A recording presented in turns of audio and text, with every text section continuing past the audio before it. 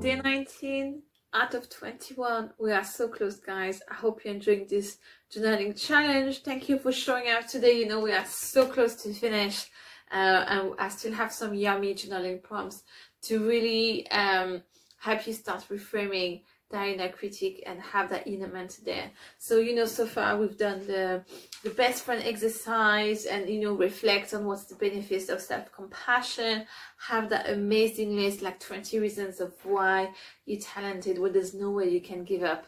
And so yesterday we had a look at who inspires you and why. And I love asking that question because it just shows, you know, who you inspire to be. Again, obviously we're all unique, but you can see like that little excitement of, yes, if I could be that person, if I could just be a little bit of that person, that would be so amazing. Or I love what that person is doing because of this, and that. And you can see straight away what is lighting you up, what matters to you. And that's what you should keep in mind, you know, with your inner mentor there. And that's just like, yes, that's what I'm after. That's why I'm doing all of this. That's why I'm going through all of this, right? So I actually yesterday I ended up doing such a long list of people, and why is that? So, but I'm going to just share one, which is Ursula Le Guin, which I absolutely love. She was a science fiction writer.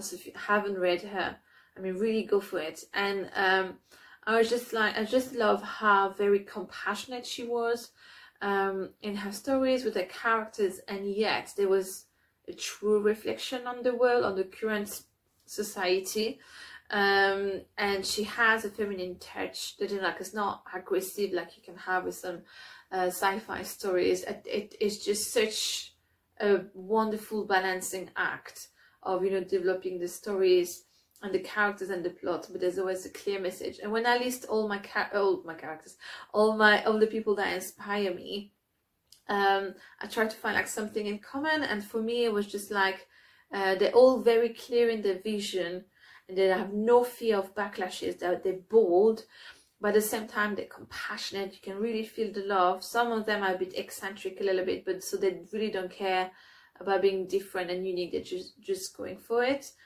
And for me, that's the kind of things I need to remind myself. I find that just applies to me, right? And I'm sure your description is different, and again, it's absolutely fine, but it's just a nice reminder of why you're doing this and what is comforting you and what is inspiring you. So then when you're doing your own work, you just remind yourself of what excites you really out there. And so all those reminders there, it just form your inner mentor that hold on, wait a minute, just look at this, you know. And then it's always interesting to look at their lives, you know, whoever is inspiring you, because we all had ups and downs, and especially if someone is at the top, we think there's always been at the top. So whoever you listed yesterday, take the time, if you don't know their stories, yes, to just go through their life, not in a creepy way, right? But just look at, you know, Wikipedia page or whatever information you can gather on them to see the ups and downs. And if there are interviews, listen to the interviews there. So you can just see we're all on a journey there with ups and downs. And yeah, so I hope this inspires you and motivates you again. And so we're going to continue to build up some tools there, so you know, you feel motivated and empowered. And today we're going to talk about support, because I think we have this idea that we really need to be a suffering artist on our own, you know, and not talk to anyone and feel miserable. So do you have a support group, whatever you're doing? So if it's writing, filmmaking, painting, singing, I'm missing some, and I'm sorry if I do, but I still have you in mind. So do you have any kind of support group? And if not, how could that help? If yet, how does that help? Or maybe you need another support group. So me, I have a membership which is for female artists. It's called the FAM, Female Artist Membership. And it's really for any kind of woman or whoever identifies as a woman. And it's just, we meet every week to just have that chat of how was your week, and if there's any obstacles or struggles, or all those thoughts we shared so far, you know, with journaling here, to just really have that safe place and that support to share with each other and just make sure we keep going no matter what. So you have that inner mentor voice in your head, but at the same time you have that external support as well, just to make sure that you have 100% support, external and internal, no matter what. So I just wanted to spend 5 minutes. So do you have a support group, or it can just be a group of friends, right? And how does that help? And if not, how could that help you?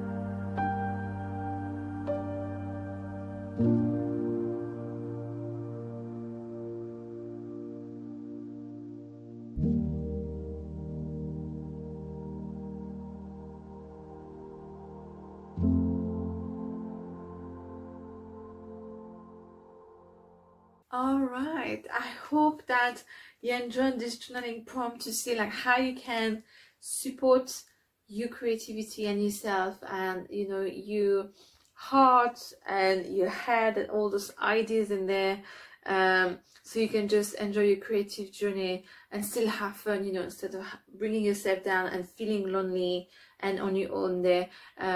Support is always beneficial, you know. It's about finding the right group for you, you know, so you can just thrive really and enjoy yourself. So I'll share a bit of what I found out tomorrow. We are so close to the end, guys. Thank you so much for showing up. Have a lovely day or a lovely evening, and I'll see you tomorrow.